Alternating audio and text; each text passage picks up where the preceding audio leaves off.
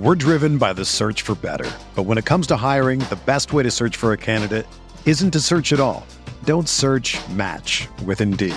Indeed is your matching and hiring platform with over 350 million global monthly visitors, according to Indeed data, and a matching engine that helps you find quality candidates fast. Ditch the busy work. Use Indeed for scheduling, screening, and messaging so you can connect with candidates faster.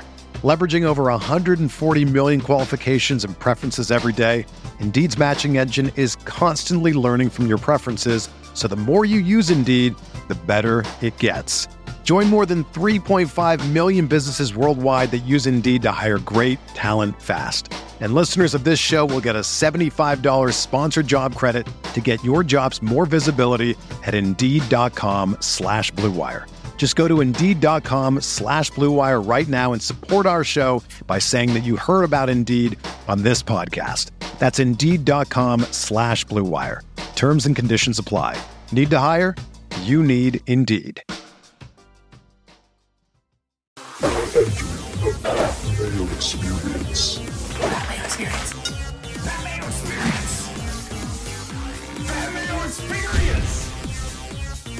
Experience. Welcome to the Pat Mayo Experience, presented by DraftKings. Reminder to all of you to smash the like out there, sub to the channel, and subscribe to the Cust Corner exclusive audio podcast feed where you can watch. Well, you watch them on Mayo Media Network, all of them. You can catch up on all of the oldies, but still goodies on Apple Podcasts or on Spotify, because this is the 45th edition of Cust Corner. Cust Corner, it's Cust Corner.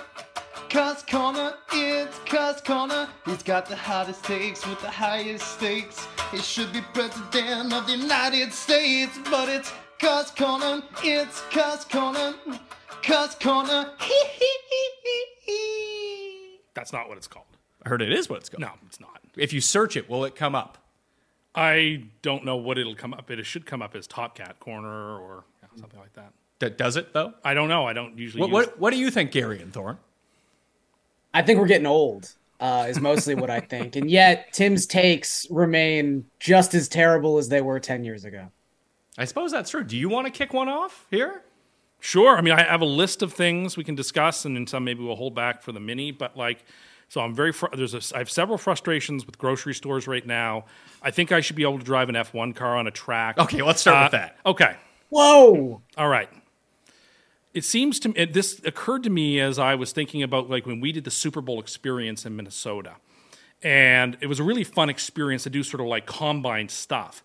And it seems to me that all professional sports should have venues where the average Joe can just go participate in some of the events that a sport has. And it seems to me that F1's in Canada, there ought to be tracks around where you can just get in an F1 car and try to drive an F1 car through the... They're looking at me. But I mean, I think it would be actually a lot of fun. I'm not debating that it would be a lot of fun. And I think I should be able to get behind the wheel of an F1 car like a McLaren and just zoom around the track. Well, here's the difference. At the NFL Combine experience that we did, you got to run a 40. So their biggest liability was you having a heart attack trying to run as fast as you can. Garion, with the F1, first you have to build a track, which is apparently not just at the one track that we have in the country or the four that people have that around wherever they're at in their country. You have to build specific tracks for all of this. But additionally, you're now getting into a car that's probably worth $30 million or something crazy like that. It may be expensive, but look, you can sign a waiver before that you're on the hook for the $30 million? Well, no, not for that, but in for case what then? What are you on the hook for? In case I get injured or something. No one gives a shit if you get injured. They care about the car. I should be. You don't have to have it. You can put a governor on it so that I can't get it up to 250 kilometers an hour. So you just want to drive in a car at 40 kilometers an hour? No, I should be able to zoom around at 160 or so and just miles per hour. No, kilometers an hour. You won't even drive 110 in your car. I will at times. It would be a lot of fun, and it's so much easier to drive an F1 car, I think, than a lot of other cars because you don't have to do the physical shifting of the gears. It's all on the little steering wheel. Have you ever? I mean, I have those in my car, the pedals. Yeah, the pedal shift. You can just click a button and I go, this gear. So up, you this have gear never down. used them, have you? Well, no, because I haven't had the opportunity to use them. It would be a Also, lot of Tim, fun. do you even play like video games? Like you're talking about it like it's a video game controller, which it sort of is. But you don't strike me as someone who has a lot of experience just like playing video games. Not racing games, but again, this is all part of the experience. Like you get to put the helmet on and the suit, and you get into the car, and you just get to zoom around and weave through the track. And Hold on a second.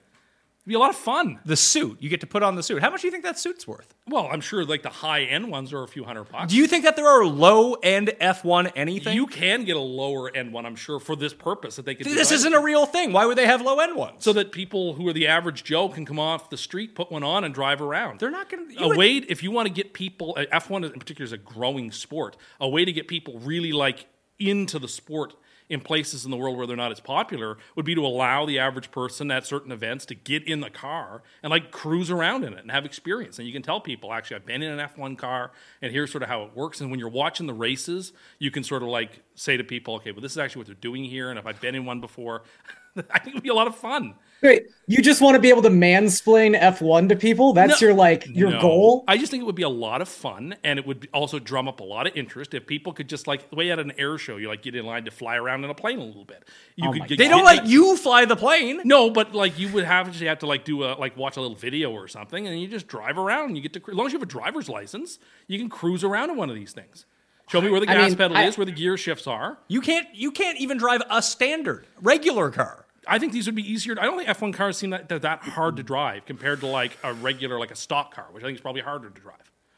Okay, first and foremost, there are simulators. So like you can get close to this experience, as close as you'll ever get to this experience. The other thought I have is there's something similar to this with NASCAR. I remember specifically going down to Disney World when I was like 8 years old, and Universal Studios had the Daytona experience where you could pay a crazy amount of money to get in a stock car and drive around Daytona. But like stock cars, much more similar to like the average car. I think there were restrictor plates in the cars to tell you how fast you could go. Daytona is a circle, not a street course. Yes. And the track's just there all the time, which I think is the big issue here. And that's the other thing is like, you know, you hear about famous people getting to be in like the pace car for a NASCAR race because someone else is driving. There's room for other people in those types of cars. An F1 car, I don't even know if I could fit physically in an F1 car. Like those things are small. Well, man. you have to make them a little bigger so that the average person can get in. Why would they do that? So that people can have the experience, because it would be a lot of fun to drive around in an F1 car. You want to do that? Raise your $50 million and build a fucking car. Well, I'm not going to be able to do that. Well, then you can't get in a fucking F1 car. I just think it would be an awesome experience, and people would be hyped for it. That's great. And so what you're proposing that they do is just lose $100 million so you can drive in it. You put governors on it. No, I'm just saying they would still have to build this car for you. They have millions of these cars in stock. They just have F1 cars. Use one from 3 years ago or 2 years ago, like one that's like last year's model or whatever. You still need to build the tracks. But Tim, this like Pat's major point here. How much do you think it would cost to build a track? I have no idea. Give me an estimate. Depends where, I suppose. If you built it like somewhere where there was already some street, like I don't know, like $1 million. Because it's not going to have to be one that like the actual race is taking place on. It has to be stop doing that. It has to be one that like people could just cruise around in. $1 million to build a racetrack is what your estimate is. Not a racetrack that the actual racers would be on. You can't build a fucking sidewalk for $1 million. You could even have it like one of those big airplane hangars. Like those things are huge, and you can just like cruise around in one of those. So you need to buy the airplane hangar. There's lots of those around. Oh yeah, there's tons around. How much do you think airplane hangars go for these days? I don't have the slightest idea. More or less than $1 million, because we haven't even started to construct the track yet. And then you can charge people like $1,000 a person to get in and like drive around and cruise around in an F1 car. This is the worst idea. It would be so much fun. I'm not debating that it would be fun. It's all part of my theory. Like there should be stuff at the gym that I can practice like at the Olympics. There should be stuff that I could do like an F1 race. But that's like a pretty good idea. That's not insane when you say there should be like it is. It's completely insane. It doesn't have to be Again, F1. Make it F2 then or something. Even putting aside the logistics of it. It is insane for you to think as a normal person you can hop into an F1 car, that like those things flip as soon as the slightest bit of air gets under them in the wrong direction, or you take a turn in the wrong way. And you think you can get in there and drive, I think you said 160 kilometers an hour in an F1 car? Yeah, that's like half of the speed that they're racing on some of those tracks. So basically, I'm driving half speed. For the highest end, fastest cars on Earth. How much fun would that be? How excited, how much more buy-in would there be from the public about F1 racing? Well, considering if you're talking about your average Joe, you're now charging them $1,000 a minute to drive in a car. You think it's going to be a real big hit? I mean, people spend $10,000 a person to go play in the World Series of Poker. So this is a tenth of that price to get to buy into that. The average Joe goes to that all the time. You might actually win money doing that last one. You might, but There's more than payoff. likely you won't. Sure. Sure. It's all about the experience and the opportunity. The only likelihood of me getting in an F1 car is I'm going to die. So I feel like maybe winning the World Series of Poker is a better sort of draw. This is Look, crazy. It's just driving. Yeah. I live like I said, you can't fit I, into it. You would have to lose 200 pounds. They would have to obviously have different size cars. Then you're not fucking driving an F1 car anymore. It's close enough. So it doesn't need to be an F1 car. Okay, so it's just another thing I'm not allowed to do. I'm not allowed to practice. Well, you go do it. You want to do it. You go construct it. But no, they should be available for the average person. Just get in a car and drive. But it's not. They are. It's called go-karts. Yeah, go drive a go-kart. It's not the same thing. As Tim, driving the same sort of races understand. through Monaco is what you're saying? It doesn't have to be Monaco. It could just be out somewhere like by an airport or something. Like one of those test tracks you always see on TV where people are they're testing cars at. Mm-hmm. They're already built. Man, I understand this because Thank I live like 200 meters from where the IndyCar track in Toronto is constructed every single year. Even, I think it was 3 weeks ago, they had still left the actual like IndyCar barriers up on the lakeshore. So when you turn onto the lakeshore, I start making noises with my mouth like and driving like 90K because it's very fun to pretend you're on a racetrack. But you're insane. You're insane. Like, there's no way this could ever be profitable. So many people would die. So many people would die. Wouldn't. Yes, they would. Find the right speed. We have advanced scientists. Find the right speed where it's safe for the average person to drive at. But no one makes any money off this. Why would people do this? Because it would be extremely popular. No, it would. Okay, maybe it would be. Let's say it was extremely popular. How would they ever recoup their money? Well, if you're paying $1,000 a head every time, and you have like 300 people a day who are wanting to do it or whatever. 300 people a day at a racetrack, paying $1,000 an hour. This is what your projection is for them just to break even. I'm not saying they're going to break particularly even. It could be a loss leader. A loss leader on their 100 to 200 million. It gets a lot more people invested in the sport, want to spend money and time. I think F1's doing fine. Yeah. I'm just thinking this would be a really cool experience that would increase viewership, and it would be awesome, and it would be fun. And it's like, why can't we have fun things? You won't even attempt to do a cartwheel, and you want to get in an F1 car. Well, yeah, but that's different. How is that different? Because then you're just in the seat, and you just push the buttons, and then you steer. I feel like there's a bit more to that, pal. I think it's not as nearly as physically intensive. I mean, what are you talking about? Yeah, wait. As like gymnastics? I mean, we're just asking you to do a cartwheel. Like, I don't think you could survive. I mean, I don't think I could survive like 150 you might laps on a pass NASCAR. out from the G-force.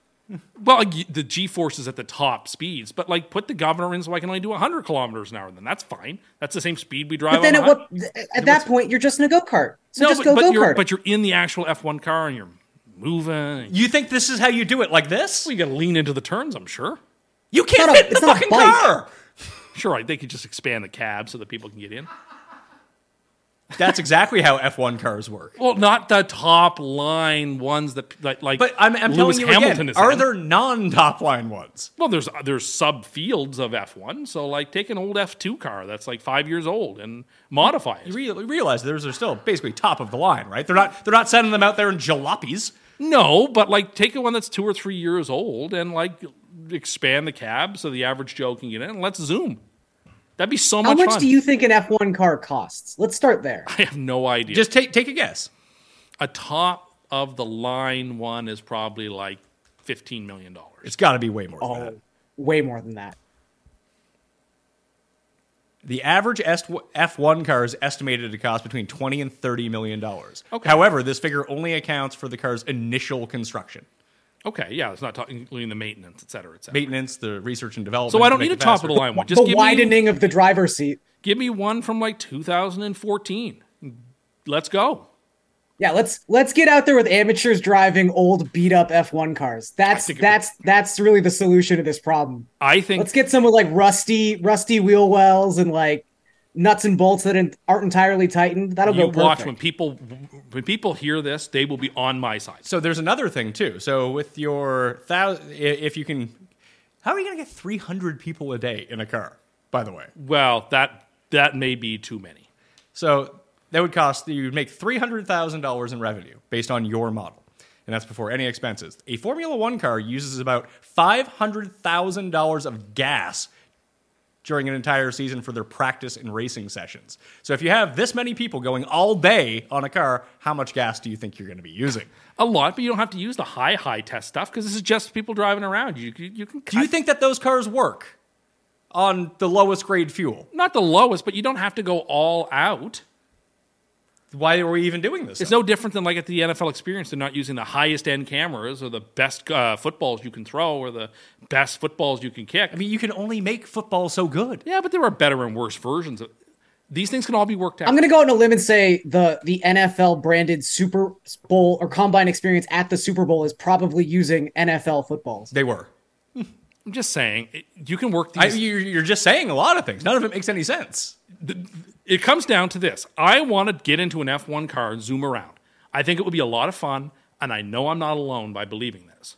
Sure, I would also. I want to win the lottery. Doesn't mean I think it's going to happen. Yeah, I would also like to ride in an F1 car. It's not happening. Well, instead of just saying it's not going to happen, why don't I'm trying to spin out an idea. Then win the fucking lottery and build your own fucking car. Where it might be possible. That's the only way that it's possible. No one's giving you an F1 car to drive around in. I just think that they should. That's it. Just they should. They should. It would be fun. People would like it. All right. What else you got? So there's a couple of things at grocery stores recently that have been really bothering me. As a person who buys for himself, there's just way too much stuff at the grocery store in terms of the way it's packaged. And that really annoys me. I don't want a pack of 3 pork chops. I just want 1. I don't want a pack of like 4 steaks. I just want 1 or 2. I don't need a box of 12 ice cream sandwiches. I just want 2 or 3 because if I buy the amount that you get at the grocery store, I'm going to eat it all. You know what I believe, that you should eat everything that you got and you shouldn't let it go to waste. I understand that the average grocery store is built to accommodate families who have to feed 4 or 5 people. I get that 100%.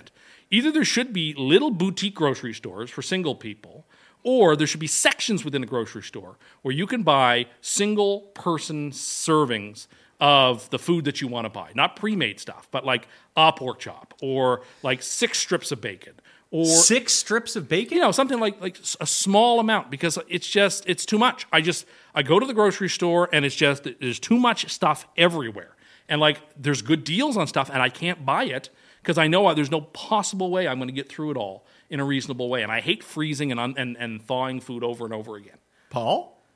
It was about freezing. It was about freezing. Garion, do single people eat crackers? Frankly, I don't want to know. Crackers are a great example. I never get through a whole sleeve of Breton crackers. Ever, ever, ever. They end up going stale and going to waste because there's just too many in a sleeve. Cut that into a Would third. you say crackers, it's implied that they're to condign? Yes, the serving size. Yes, very funny, Garion. My point is, and I think I'm right about this, that the average serving at a grocery store, the average thing that's packaged, is designed for a family of 4 or 5. But there's a lot of us out there who are just eating for 1. And so they should provide... Are you eating for 1? Yes, I am eating. I'm cooking for 1. I'm eating for 1. What I consider 1, me alone. If you make it so that I have to buy 3 pork chops, I'm going to have to eat 3 pork chops. I don't want to eat 3 pork chops. Just go to the deli counter and get a pork chop.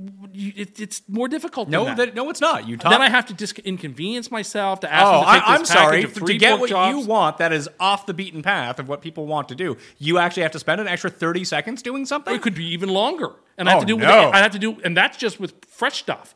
Like when it comes to lettuce, I'm never going to eat an entire head of lettuce. It's not going to happen. It's going to go to waste. Here's a spoiler alert. No one's ever gotten through an entire thing of But lettuce. A family might. No, family of 12's not getting through a like thing it's of lettuce. perfectly, or like potatoes. I don't want a big bag of potatoes. I just You can buy your potatoes You individually. can literally go to the produce But section and pick up 2 potatoes and put them in a bag. But they're not always the type of potatoes that I want. Do you have a big preference? Or are you a big like russet man? I like the little tiny nugget potatoes. They're so easy to cook. Okay, you can buy a little small bag but of those. the small bag is still too much for one They also serving. come in a And then I'm resealable bag. And then they're not usually resealable, actually. And then what I've got to do is then eat little nugget potatoes for 4 days. I don't want to eat them for 4 days. I just want them for one particular potatoes meal. last, by the way. But I don't.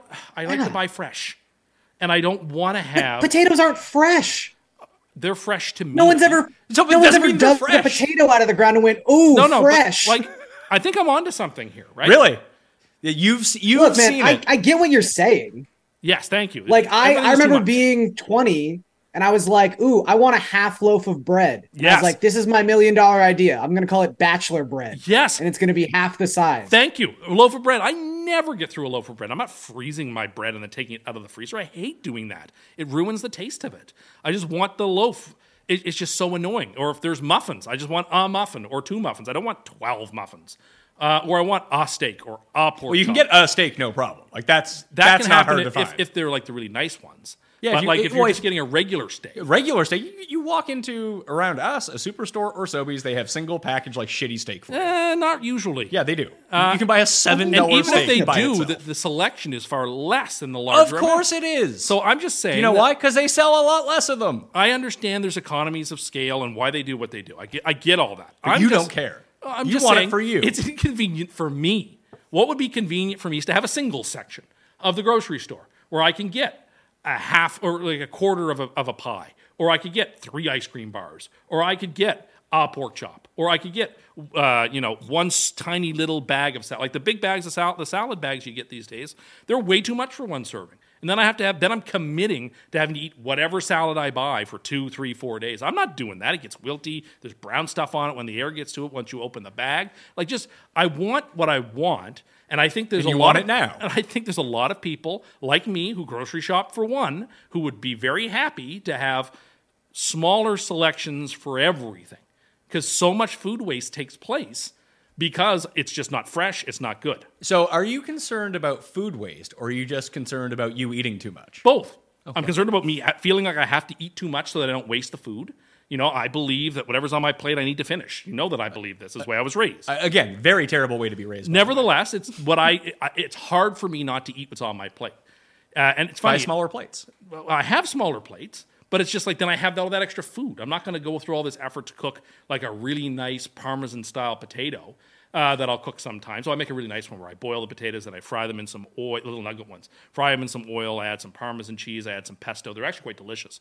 But then I have all these potatoes. I'm not doing it again. I was in the mood to do it once. I'm not in the mood to do it multiple times. And then if I do a big batch, and then I'm like compelled to have to eat it and reheat it. It's not as good the next time. It would be a real boon for as more and more and more people are single and purchasing and in the need to purchase smaller and smaller items. It would reduce on food waste. It would be economical. People wouldn't feel compelled to eat as much. It would be super convenient if there were like single sections of a grocery store where you could buy smaller portions of everything. I think it's a great idea. I kind of want this to exist just because I think it would be the saddest grocery store in the world. It's like to get in, instead of showing your Costco membership, you have to show your Instagram account that's just lonely photos of you at places. I don't know, man. Like, look, I get what you're saying, but I think for most of the examples you've used, there are very simple solutions. I don't know, join a food co-op, you can share your food. I don't want to do that. Why don't you want to do that? I don't understand. So you don't want to do anything. I just want to go to the grocery store, buy the exact amount of Well, food I'm that sorry, I need, and then leave. The grocery store is not made for you.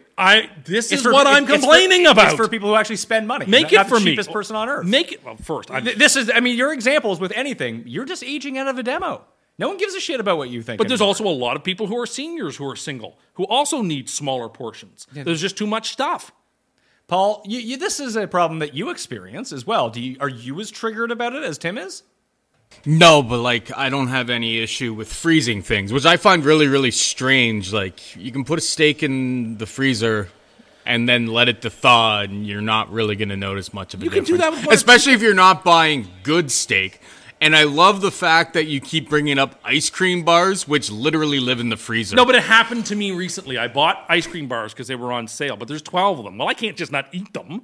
So, like, I end up eating over the run of a That's a week you problem. 12 ice cream bars because they're in the freezer. You're just blaming Have some packaging. self-control, man. Okay, but you Yeah. know what? It's so difficult. Then go to the gas station and buy a ice cream bar. But, like, then I have to transport it, not in a box, home. Like, I'm not going to the grocery. No. You're eating that thing on the way home. Don't pretend you're not. I did eat one on the way. Transport it not in a box. I did open the box in the car and eat one on the way home. That did happen. But look, I'm bringing this up because I think there is an untapped market here, particularly the way demographics are working, where fewer and fewer people are going to be buying groceries for fewer and fewer people. That there really is. I mean, there's like, I understand when I go to Costco what I'm getting into. I know I'm getting, if I'm purchasing something, I'm purchasing a large bulk quantity. I get that. That's the name of the game there. But like, when I go to the grocery store, I'd like to see more things set up for a larger and a growing demographic. So let me talk as someone who owns a business. Sure. Not doing it.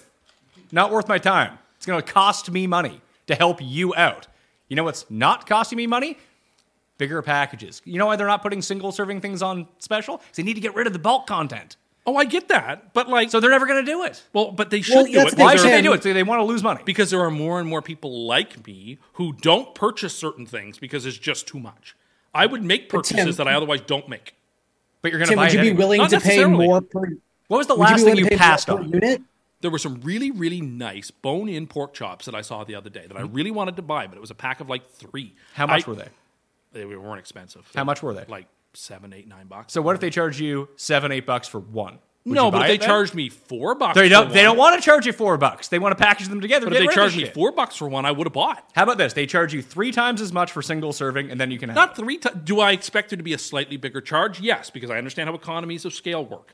If I'm asking to only buy 1 hamburger instead of 4 hamburgers, I appreciate I'm not getting it for a quarter of the price. Maybe it's just a third of the price. Maybe it's half the price. Maybe it's 3/4 of the price. We can play 'Cause around- What I would do is just jack up the price on all that We shit. can play around. Well, those people usually have more disposable income too. Perfect. We can play around with the stuff on the margins, and the company but can if make you, more money. But if you walked into a place, knowing you, so you saw 3 pork chops for $9, let's say, or you saw 1 pork chop for $5, you would buy the 3. No, I Yes, wouldn't. yes, you I'd would. go ahead and spend the $4.99 on the 1 pork. That's all I want. I don't want to have to be pot committed to eating pork chops for the next 3 nights. I just want it tonight. No, you shake your head, but I actually think there's a real demo here for people. And also with Then why don't you go start? You have all these great I'm ideas. giving the idea away Why- here. Take it. And no one's Run with taking it. Do you know why? Because they're not going to make any fucking I don't money. know how many people have thought about it or expressed it Yes, in a no, public no one forum. has ever thought of this. Make it a single section in the grocery store. And when I'm at the grocery store, there should be valets who will do all of my scanning for me and my packaging for me. I shouldn't I don't want to go. Not only do I not want to go Oh, through the the self checkout. cashier. I don't even want to go through the cashier. I don't want to have to like take my stuff out of the basket, put it on my the belt, God. have them do it. These days, you have to bag pretty much all your stuff most of the time. I want it so that when I've done all my purchases, I simply give my cart to a person who does all the scanning for me. I give them my credit card like you do at a restaurant, and they just do everything for me, and they bring the stuff to me and the receipt to me, and we're done. I don't want to have to do any of that. How much would you tip that person? I don't know. Think I mean, about it. I don't know if I should I have to tip them if they're employees of the store. That's Yes. their job. Yes, at the that, grocery that, store. Yes, you should have that to is tip them. legitimately you something don't you should you tip don't for. tip the cashier who brings in your stuff, so No. you wouldn't tip the person. Well, you're talking about a private valet now. no, this is someone who works at Superstore. That their job at the Superstore is to be the valet for people who don't want to have to put stuff on the.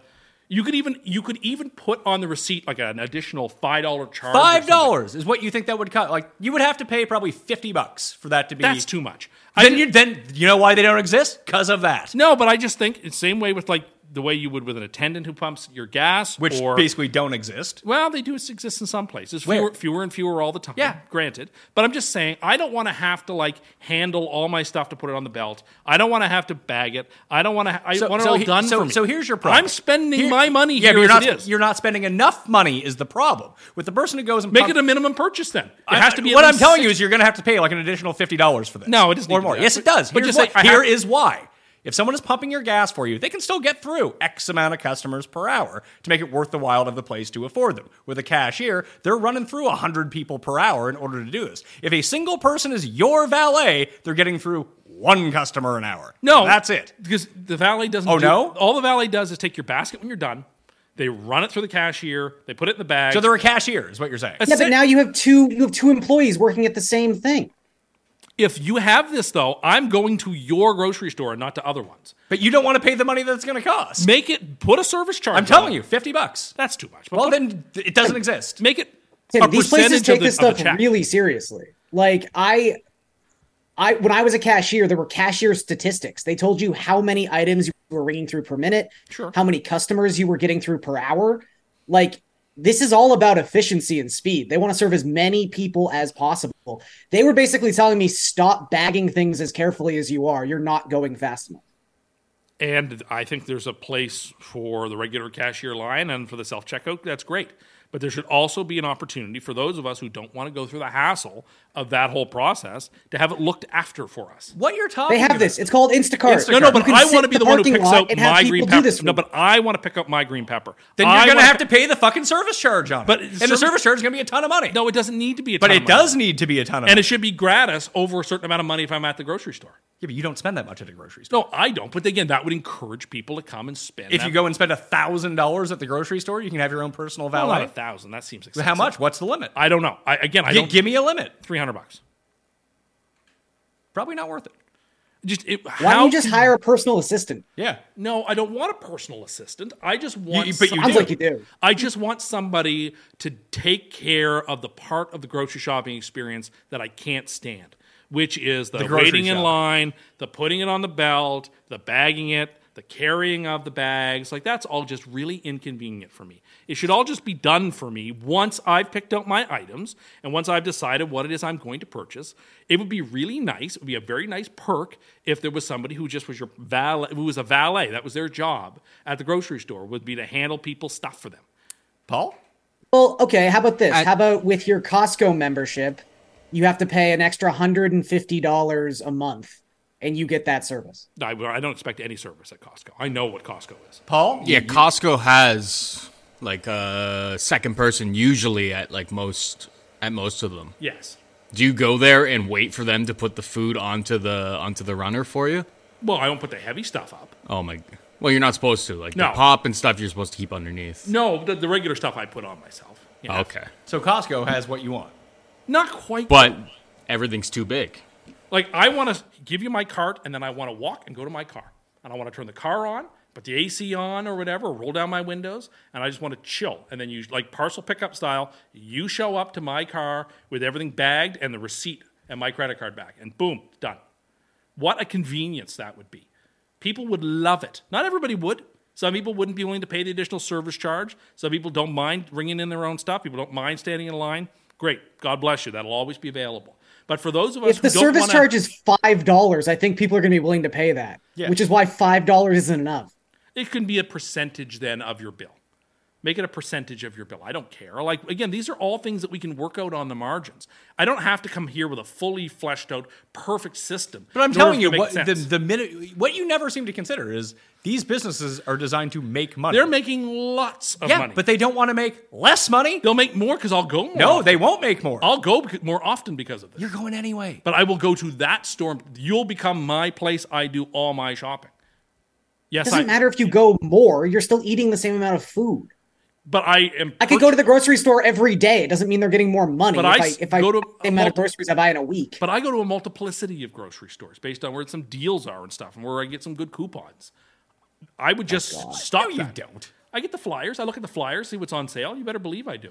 Like cherries were on for $2.99 a pound this week. I went somewhere particularly. Is that why you drove to that grocery store that was 50 minutes away? It Where you burned like 8 times as much money in gas to get your $1 deal? It wasn't 50 minutes away. It was like 20 minutes. No, it's not 20 minutes away. It's like 20 minutes. Wait, you can't be bothered to stand in line at the grocery store, but you'll drive 20 minutes. It's more than 20 minutes. But when I'm driving, I'm doing stuff. I'm listening to the radio. I'm having a coffee. Put in headphones when you're at the cash.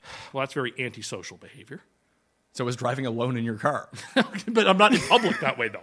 That's a little different. Oh, so it just, it's shameful to you to do that in public.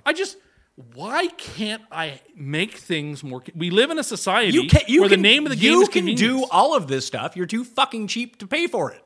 No, I'm not too cheap. I said put a service charge on. No, you have to go find someone to do this for you. I just don't. The grocery store should have 1 or 2 staff members whose job One or two staff members. Well, what if I come in and I'm spending a bunch of money and there's no valets available for me? Now I'm fucking pissed off. Then that will be the reason to hire more valets. You think the grocery job store is going to creation program. hire it so a bunch of people are just standing at the front, not doing anything until someone requests their service? Yes. And these places are having problems hiring people to begin with, just to do the main stuff that these places need to operate. Oh, but this is not a very taxing job. If I were working in a grocery store, this would be like a plum appointment, wouldn't it? Well, if it's not a very taxing thing, then you do it. But I don't want to. I'm the one spending my money. I should be looked after. Yeah, but you're not spending enough money. When you start spending enough money, like, you do get perks. Oh, you get Sobeys perks, do you? I mean, if you spent enough money, you would get returned from the store if you had one of those credit cards, which that guy tried to sell me. I don't fucking want this shit. Sobeys has those cool carts now, too, with the little computers in them. And we don't have those, thank goodness. They have those around here. Okay, I have not encountered one. I specifically go to one of the grocery stores that I can scan my items as I go, that I can pay while I'm walking out. It's super convenient. I've been to the grocery stores that are closest to you not that long ago, and I didn't see anything like that. They are not the ones that are closest to me, now are they? Oh, so you too go to grocery stores that aren't the closest to you Yes. because there's something for you in it. Yes, because... Gee, who does that sound like? The person you just accused of being foolish for driving in an additional direction to a grocery store when you do the exact same thing that I do. One is 5 minutes away, one is 7 minutes away. What's the Not difference? 50 minutes away! It's not 50 minutes. And Stop you're saying going that. to save basically no money. I'm going to save my I time. also like to drive. It's something to do. Then Just how around do you the have a house. problem waiting in a fucking grocery store? I don't like it, okay? I don't want to have to, I already handled it once. I don't want to feel like I have to handle it again, and then I have to scan. But It's just a whole thing, right? It occurred to me the other day, how super awesome would it be if when I picked up my last item, I could just drop my basket off to somebody and say, I'm parked over on this side of the parking lot. Here's my card. I agree. Listen, what you're saying is not wrong. This would be great if you could were do a it. single parent with kids, you'd love this because you wouldn't have to. You could go right to the car, right? You're speaking for single parents now? I'm saying. You know what it's like to be a single parent? You know that I don't, but I'm saying. But you're going to talk for them anyway. Talk to their experience. You can imagine a multiplicity of circumstances. Yes, everyone would want to do this. That's the problem. Then maybe they could so. No, because it's not going to make the grocery store any money. Yes, Part it of the will. grocery store experience is that. Why do you think they're getting rid of cashiers and telling you to do it yourself? I understand. So you think their great idea is going to be have personal valets for every single fucking person who walks through the store? Not every person. Well, why wouldn't every person still want to think do it? most people- If you made it as cheap as you want to make it, every person would do this. It's no different than how many people won't spend an extra 50 cents for a bag when there's all kinds of bags there. They bring their own bags because they don't want to spend that extra money, and that's fine. I suspect the majority of people will not want to take advantage of this service, will not want to pay that additional That's why you service need charge. to make it a lot of money because people would do It it. doesn't have to be a lot Yeah, it of does. money. It does need to be a lot of money because you need to weed Got to out- be enough money to pay the salaries of the 6 people you want to hire. We don't know how many people you need to hire. You'd have to stress test this in one store and see what the uptake is and that kind of stuff. Well, let's say you charge. Well, even if you want one person there, grocery stores are open 15 hours a day, 7 days a week. So you'd have to hire at least 6 to just cover that amount of time to have 1 or 2 people there with overlap. Hell, you'd probably have to hire 12 people to do But you this. could also close 1 or 2 cashiers down that are no longer being used. So your big idea is close down the place where you get money through faster to make less money. Well, you're not making less money because you're paying a service charge. But you are making less money because you're making people wait longer in Why the store. can't I just have what I want? Because Why you can't I refuse just- to fucking pay for it. You're too fucking cheap. I will pay. Then It's a go reasonable find someone amount. to go fucking But do this for you. I- Go on TaskRabbit and be like, yo, I need groceries. I don't know how to do that. Secondly, Well, this I sounds don't like- wanna this sounds do like that. a you It should problem. just be there for me. I shouldn't have to put any effort I'm into sorry, this. you're too big of a snowflake to do anything No, yourself. I think having a grocery store valet would be a popular idea. People would be good with it. I think it would be convenient. I think people would go for it. And I think But this it brings would up also an result entirely in people different spending more thing money. where we know for a fact you like talking to people at the grocery store to find out the trends happening at the grocery store. So if you're not waiting in line, that means you're not talking to the cashier and finding out what brand of Coke has been selling recently. And you know you want to do that. So this seems like it's kind of contrasting. Well, that's a fair point, but I don't always do that. And oftentimes my questions are to the people who are stocking the shelves rather than the cashiers. So that still wouldn't be gone. I would lose some of that amount, but it's not just at grocery stores I mostly do. I'll do that a lot of gas stations, stuff like that. Like there's this new Coke out, this was it Ultimate Coke? And I asked someone the other day, is anyone buying this? Who wants this? And what did they say? I didn't give me an answer. I don't know, man. Because you're harassing the 16-year-old who's working. I just asked a simple question. Are people buying this? You got anything else? We're driven by the search for better. But when it comes to hiring, the best way to search for a candidate isn't to search at all. Don't search, match with Indeed. Indeed is your matching and hiring platform with over 350 million global monthly visitors, according to Indeed data, and a matching engine that helps you find quality candidates fast.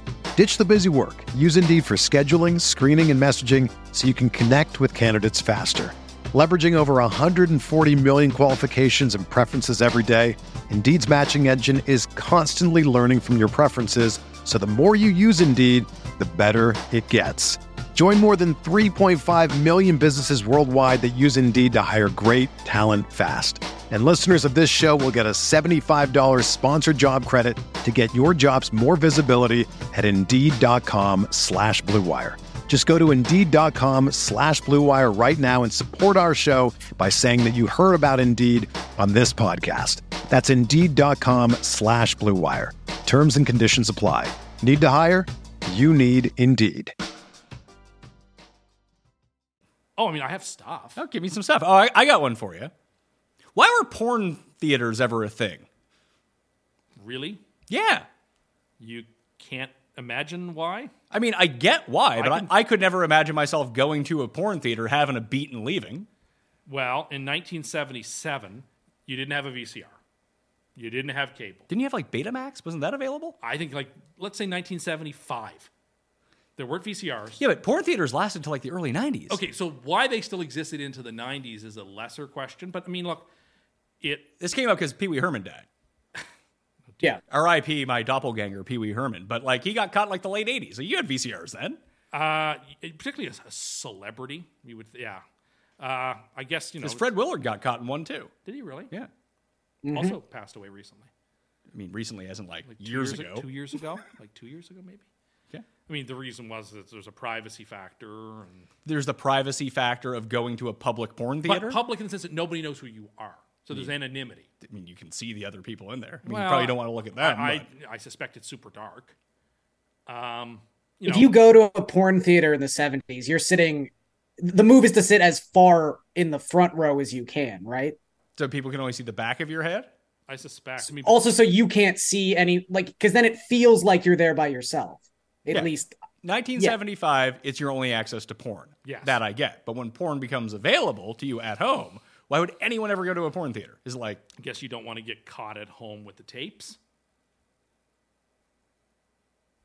I guess. that's the only. It seems real weird. That would be the reason. I don't know, just the whole experience just seems very odd. It seems extremely odd, but we're of a generation where it doesn't make any sense. Well, yeah, you just get on your phone. Not a big deal. But in the 1970s or even the 1980s, like that really wasn't an option for people. Yeah, but once VCRs became in every home. It was probably, I mean, I don't know what the cost would be. I suspect maybe it would be cheaper. Like, you don't want to rent something under your name. So there's no record of you renting this tape or that tape. If you just simply go to a theater and give them cash, there's no record of this person who might very well one day run for some public office.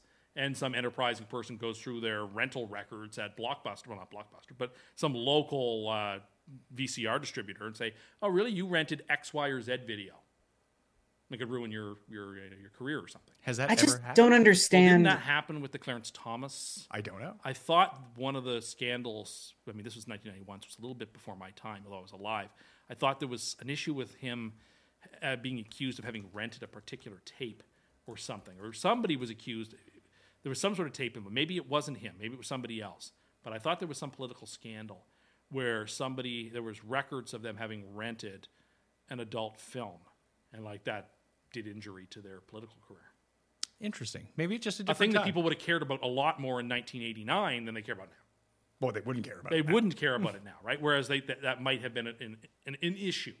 It just seems really like strange. Anonymity. I suspect that's got to be the reason. It's pure- Interesting. pure- Okay. I also just don't understand how they ran at a profit. Because you think about it, like, you're not sitting elbow to elbow with someone at a Nope, porn not. theater. No, but you know, You're not buying concessions. I would No, hope. but I bet you people are coming in. So, like, and out where are they making all throughout this the money? movie, right? People are entering and exiting all throughout the movie. Right? Someone is not just showing up for the coming attractions. Well, maybe they are showing up for the coming attractions. Yeah. goodness. Anyway, you beat one off. Like if it's a 90-minute movie, you beat one off in the first 15 minutes, and then you're recharged for the last, Yeah, that's why Jack 45. Horner is trying to make this. You got to get your money's worth. You got to get two off. You got to sit around. This is a real movie, Jack. Yeah, I don't understand that whole world. But I guess the only explanation I would give you is I suspect there was a role for anonymity there. Interesting. Okay, Gary, do you have anything?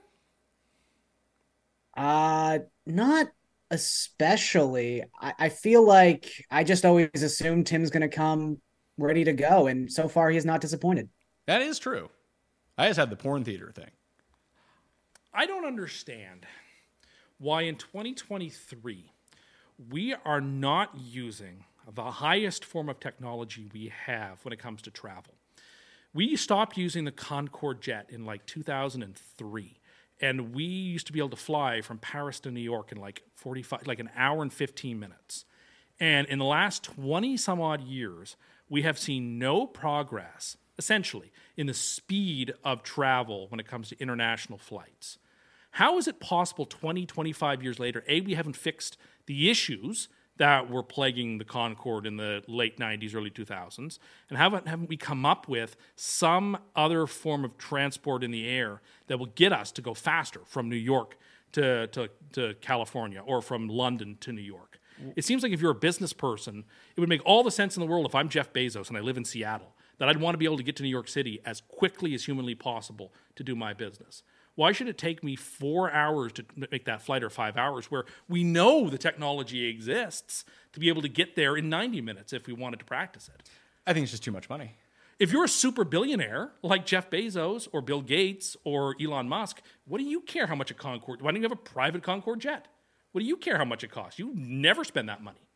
Well, it just seems to me maybe they don't put a price on, hey, 4 hours, like whatever. It's not like they can't like call and work on their plane. Well, in one flight, that's true. But if you add up how many flights a person might take in the run of a year, that's a ton of hours where you're not as I think you're putting way too much importance on like person to person in the current societal age of business. But even like, 6 you or don't 7 or need 8 to be years in the ago, same it would have room as been. anybody. But it would have been the case 6 or 7 or 8 years ago, and yet no one seemed interested.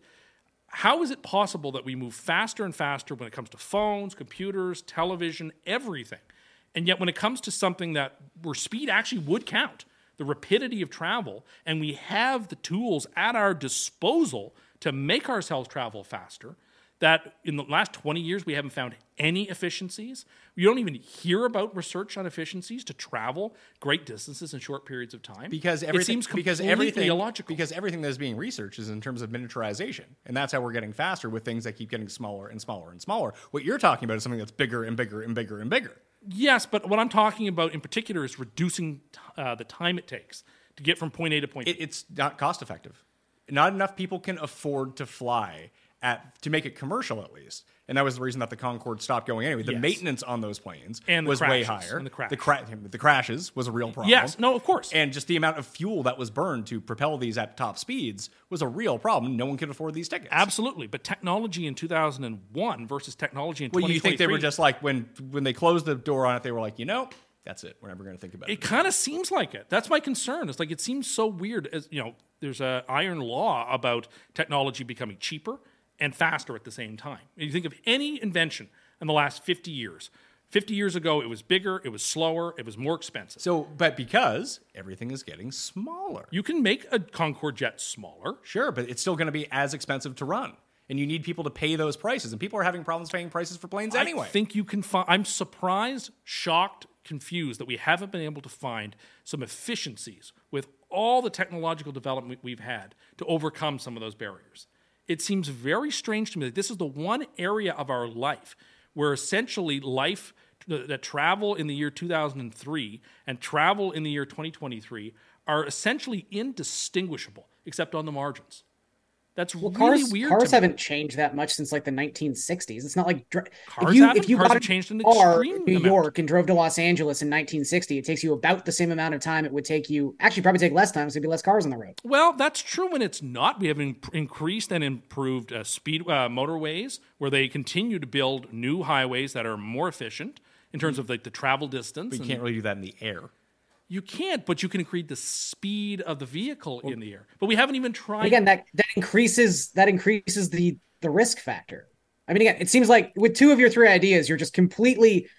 Do you think you're like Bruce Willis from Invincible, that you just can't die? No, and that's I probably don't. the main reason. If you're talking about like Bezos or Bill Gates, the main reason that they don't take these planes because they're far less safe than the other ones. Which, like, I got 20. You would think over the last 20 years, we would have had such magnificent developments in research and development that would allow for significantly safer travel at significantly higher speeds.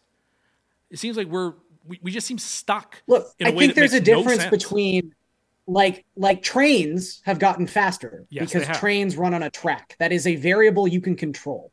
If you are flying in the air, the faster you go, the more inherent risk that flight has. I don't think there's a way technology can make that equation any less safe or any less dangerous. Like there's just certain variables about air travel you cannot change regardless of how technology is going. Fair enough, but it just seems like there, of course, were huge developments in the first 80 years of air travel.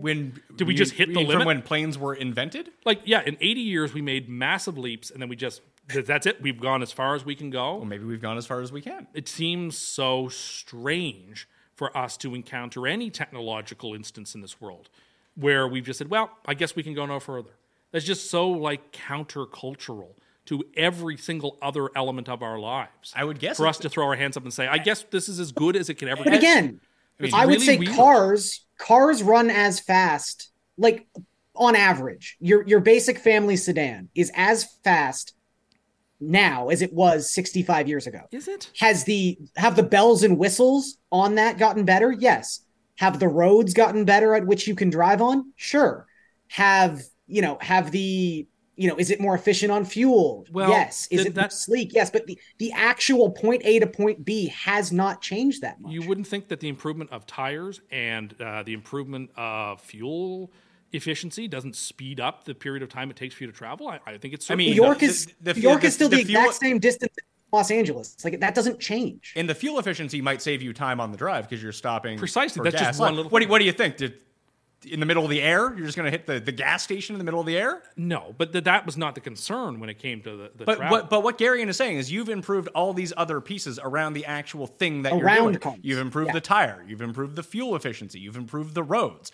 You don't have any of that with a plane. No, but we do have the technology because we did go at semisonic speed. Sure, and Question it was is, can we unsafe. take It was that? unsafe and too expensive. It was unsafe, but relatively It's unsafe. still unsafe. But has there been, it seems strange that there hasn't been a significant radical investment in, instead of trying to worry about going to Mars or going to the moon. I mean, no one is caring about that unless you're a private billionaire. Well, I mean, when it comes to going to the moon, NASA is spending outrageous amounts of money. I mean, to NASA's doing it. spending far less money than they used to. I would be. I mean, Trump brought back Space Force. He Well, reinvigorated invented NASA. I actually think Space Force is a smart idea. Listen, most of the technological advances that we've seen over the past 50 years came from NASA trying to figure shit out for outer space. I'm just underlining this weird sort of contradiction that we encounter in modern life, where there's this one era where we know things can become more efficient and fast, and we've put it off limits, and there seems to be absolutely zero public interest at all in trying to speed up and improve that aspect of life. And that to me is just, I don't even know what to make of it, other than it's weird, it's unlike any other part of our lives, and I just can't quite grasp it. It's just that it's I think unsafe. you're too focused on like just the physical being of a plane. Because again, as we started off this entire conversation with, where in the 60s or 70s you would have to get on these planes to execute certain matters of business. You don't The need to do that. technology has improved in other ways where now you don't have to even go on that flight. That's what's made life easier. It's not about getting to a place faster. It's about not having to go to that place at all. So I think those are all excellent points, and I completely understand them. It just, seems to be a drive in human nature to always want to go faster and go better and be more efficient with the use of our time. And it's weird that we've decided we're not going to apply this general rule of human nature to this thing. It's just weird, that's all. I have trouble I feel trouble like computing. it's more likely that we have teleportation before we have commercial semisonic jets. See, I don't think so. I think this fact underscores we're never going to have teleportation. If we're not even willing to tinker around with semisonic speed, which we used for 15 years, we're never going to move towards teleportation. The liability for a commercial enterprise to do that is so much higher than the military trying to do it. The military is pushing all this shit all the time. Like, they're going faster and faster and faster and faster, but you can't say, hey, American Airlines, go as fast as possible. No, let's see the results. It has to bubble up from the public. The public would have to demand it, and they're not demanding it. No, because flying... That's what's weird to me, is that the public doesn't want it. As Gary pointed, listen, I think that people would appreciate it being faster, but fewer and fewer people are flying because it's so expensive now. Imagine making it even more expensive. And if you can do a meeting, like, I don't need to fly from here to Chicago to do a meeting. I can just hop on my computer, FaceTime them in. Yeah, no. Not that big of a deal. So there's no urgency to get anywhere. It's just like a relaxing travel I get for it. people. No, what is it worth the hundreds of billions of dollars it would take to shave 20 minutes off a flight when you just don't need to do it because no one cares? Well, in some cases, it was like a third of the time. Sure, but again, commercial airlines can't do that if planes are crashing. No, that's right. Although there weren't that many. There was a couple of significant ones. Yeah, one in Paris in what's a good amount of crashes? I mean, the problem is that every airline has crashes. Like, sure. But if you made every plane this... there are certain laws of technology that things become cheaper and more efficient as time goes on. But usually, again, that is with smaller products. Miniaturization helps that. What you're talking about is building bigger planes. I don't even think they need to be bigger. They can be the same size, but it's just weird. That's all. My only point is that the whole thing sort of drives completely against how everything else in the world goes, and it's worth pointing out and going, hey, isn't this a weird phenomenon? I think it's a weird phenomenon. We can stick with airports, because I've been in a lot of airports recently. Okay. Gary, and you don't fly much, do you? More the last, 10 years of my life than I had prior to that, but not a huge amount, no. And you don't fly. You don't love flying.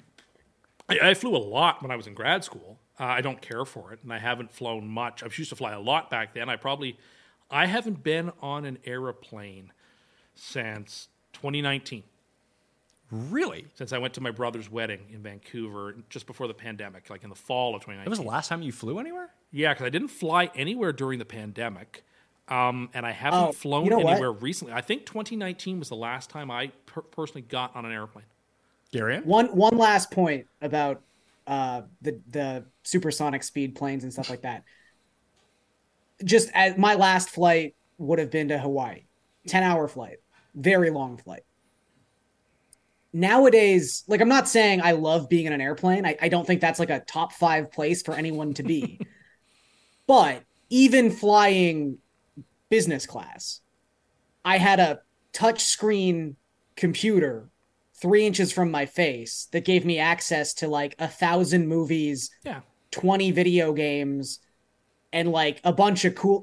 that's the other thing is the actual time spent in a plane is now better than it was 60 years ago. That's true. So in some ways, I think people are just more willing to be whatever. I can watch 3 movies. That's fine. So yeah. and you have the internet the entire way. And that's a trade-off that people are clearly willing to make, that they're willing to spend 11 hours on a plane rather than 4.5 because that 6.5 hours is not worth it to them in terms of the risk factor or in terms of there's so many things I can do over that 10 hours that I'm not worried about that 6 hours. But you're not factoring in the cost of all of this. The tickets to your supersonic plane are way more expensive. They were more expensive. My thought would have been that these prices should inevitably come down over time, the way everything in price comes down when it comes to technology. But not everything has gone down in price.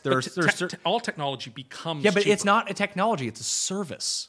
It is a service, but it's also a service that is bound up in a particular form of technology. True. But it's still, you're paying for the service and convenience of riding on an airplane rather than taking a boat or a train. Of course. Or driving in a car. Airline prices have gone way up anyway without this. So imagine what those tickets would cost today. Yeah, that's true. I mean, it's all about how you spend your research and development money and the way you allocate it. And I don't know how much the airlines are spending on that kind of stuff. I'm completely ignorant of that fact. So in terms... Apologies for getting us back on this, yeah. No, but it's a good point. It's a very good point to make. In terms of airports, and I'll throw sidewalks into this too, to try to make it a little bit comparable to things that, I doubt you do much walking around where you live. I do some walking around. I notice it more when I was actually in Toronto and in San Francisco rather than here because I don't really walk around a ton here because you need to drive everywhere. But walking through airports, people who randomly fucking stop in airports. Like what?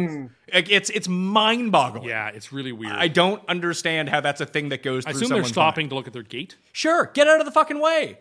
That's a fair point. Like everyone's like, there's like 2 paths people are walking down. You just stop Yeah, that's bad. out of nowhere. Well, there's a lot of people who are in their own little worlds. True, but well, that's the whole thing with the I was gonna say, sidewalk. that's not really an airport thing. I think it's just a life thing. Yeah, but it's happening in airport. It happens more in airports now than it used to. The thing I noticed here in middle of summer, walking down the street, both in San Fran and in Toronto, just people on FaceTime, not walking where they're going. Like, who was just video FaceTiming, walking down the sidewalk in the middle of like, I could see if you were by yourself. Right to jail. Sorry, like, right to jail. By It's the only yourself, punishment. you know that there's no one around. That's different. But when you're walking through a very clearly crowded area, not walking where you're going, like, how can you even hear the person? You must have your earphones in, right? But how can they hear you then if everyone's around? That is a good point. But I guess your microphone's close enough. Yeah, I guess so. Bumps But out it just a lot. seems It's craziness. It is craziness. I just find this kind of stuff crazy anyway. Like, I'm someone who doesn't even like talking on the phone in a public setting, period. Oh, it's the worst. People who have phone calls on the bus, like even if you're not doing a video chat, like even if I can't hear the other side of it, I don't want to hear your half of the conversation. It happened to me the other day. I was at the grocery store in line, and my phone rings, and like I answered it just to say, "I'm sorry, I can't talk right now. I'm out at the grocery store or whatever." Like I couldn't imagine being that guy to stand there and just have a chat, unless it's like life or death or real serious. It can wait 6 minutes. Jeff called me when I was in the airport lounge. I was like, I don't want to go to the quiet room to go take this call. Can I just call you back when I'm off the plane? Exactly. He was like, fine. But there was a guy who didn't go to the quiet room, who was just having a very loud conversation in the middle of the lounge. I would go complain. Everyone, who are you going to complain to? Whoever's working at the lounge. They're not going to fucking do Hey, anything. this person. What are they going to do? Go escort him out? They go over and say, Yeah, "Excuse calm me, down, sir." Karen. No. There are quiet rooms for that reason. Please. They're not security guards. They can It's walk also not illegal to be on your phone. It's just a common courtesy to not be. Oh, it may not. It actually may very well be in the rules that you agree to at the lounge that you're not going to have loud conversations outside of the quiet room. But that's also so that a person's case breaking of, the rules. what are you going to do about it? 99% of people, if in that circumstance, if the employee on call walks over and says, "Excuse me, sir, would you mind taking that call to the quiet room?" would get up and go to the quiet room. There's 1 or 2 people who would be recalcitrant and make a scene, but 99% of the time, people would say, "Yeah, okay, sure." Even if they're snippy, they'll get up and they'll do it. Who are you getting to do this, though? People who are staffing the lounge. You mean the guy that works at the front? Whoever. He needs to be. Well, that's I- it. Whoever's You're going to take him away from the Well, desk? they He's not have leaving the desk. security there too. No, they because don't. They have to have security. They don't have security. Everyone has security. When was the last time you were in an airport lounge? It's been since the one time I was snowed in Toronto and got a lounge pass so I could hang out there. So You see a lot of security walking around? I don't remember. No, you didn't. I don't remember. I was just getting mine while I was there. Well, I actually saw a guy get kicked out of the lounge for taking too much stuff. I took so He was much like stuff. packing his bags with food. Okay, to go. well, I was Oh, not man. doing Tim, that. what did you take? I was not doing that. No, I didn't take anything with me. I just took full advantage of the stuff while I was there. We also saw a guy when we were at that breakfast I told you about, the hotel we were staying. We walked down, there was a buffet breakfast. A guy brought Tupperware down with him. Yeah, that's bad and form. They like, you can't. Yeah, take you can't this. do that. You can eat everything you'd like while you are there. You can't take anything with you. I think that's just classic, ethical behavior. That sounds like you. No, I would never, ever pile a bunch of scrambled eggs into Tupperware to take home with me. I would take as much as I wanted while I was there, but like Because he only likes eggs are the also fresh bad at a scrambled breakfast eggs. buffet. You have to remember that. Eggs He are only a eats fresh food. Also, like, eggs are just a minus EV play at a breakfast buffet. The eggs are cheap compared to other stuff that's there. Well, most of the stuff you find at a breakfast buffet is not going to be of the highest quality. No, but you go for the stuff, not the highest quality, but you go for the highest price point items to beat the house. I don't need to beat the house. Okay, well, I guess I'm just more of a competitive person try than to you are. You're a Eat a competitive buffet. person? We What, talked about to get this heart so many disease times. first? No, just like if I'm going to eat there and I've paid the additional cost, essentially it's built into my cost of my See, this hotel is the room. problem that I have with people around here. When I go, I listened to a guy complain about it on the golf course. This older guy that he went out Garrion to one of the newer restaurants that's around. And he was complaining about all the portion sizes that he didn't have like an all-you-can-eat meal. And it was really expensive. Like, well, of course it's really expensive. You went to a really nice restaurant that was made of high-quality food. You don't need to have. See, now this Three goes back to like Cust Corner 40, where I contended that all local restaurants Should have an have all-you-can-eat to have element. some aspect of an all-you-can-eat buffet.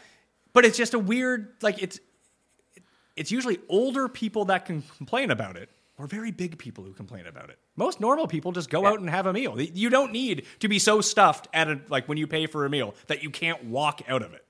Chances are you've probably eaten too much. That's correct. But just to give the guy a little bit of a break, you can understand why somebody who spent a large amount of money. I asked him if he was full. He said yes. Okay, so that's... But he wanted more. Okay, well, that's different. If you leave hungry, I can understand that being a problem.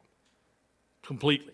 You should never leave somewhere hungry. I could see ordering something for a lot of money, having it come and be like, oh, I thought there would be more. Yeah, like there's like now again, I unlike Tim have the self-awareness to admit I don't frequent fancy restaurants all that often. So I'm not used to that sort of money per portion size conundrum. But in general, that's a terrible idea for every place to have a buffet.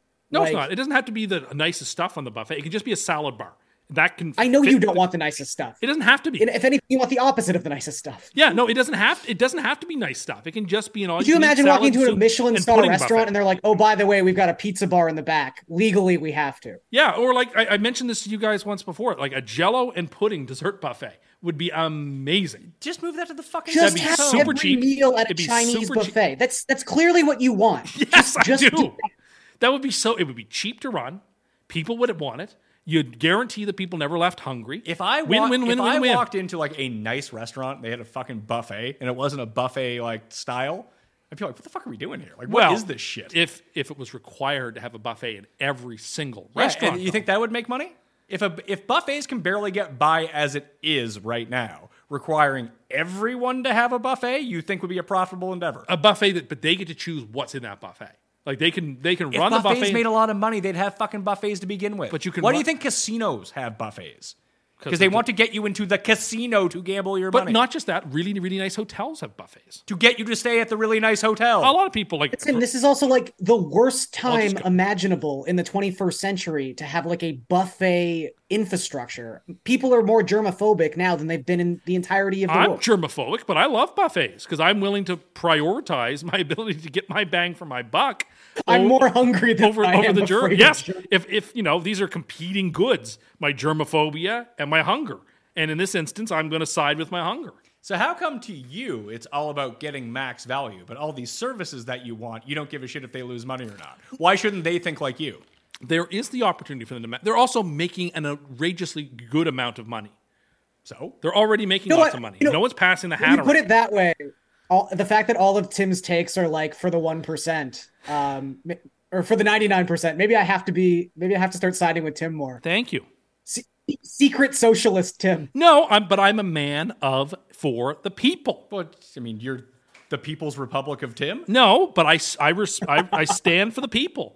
I have small d democratic tendencies where I like the people, and I don't feel there's a need to swan around in an elitist way. I like to stoop down and be amongst the people. So, but if you're a corporation, why, if your only goal is to make money, why would you want to make less money? Well, I also do think that you can make quite a bit of money off all these things, too. But you can't. Like, basically everything that you've proposed is a losing endeavor for all these places. You can, and you have done a good job, describe how they can become losing adventures. But I'm not they're all losing endeavors to begin with. I'm not as glum unless as you charge in a...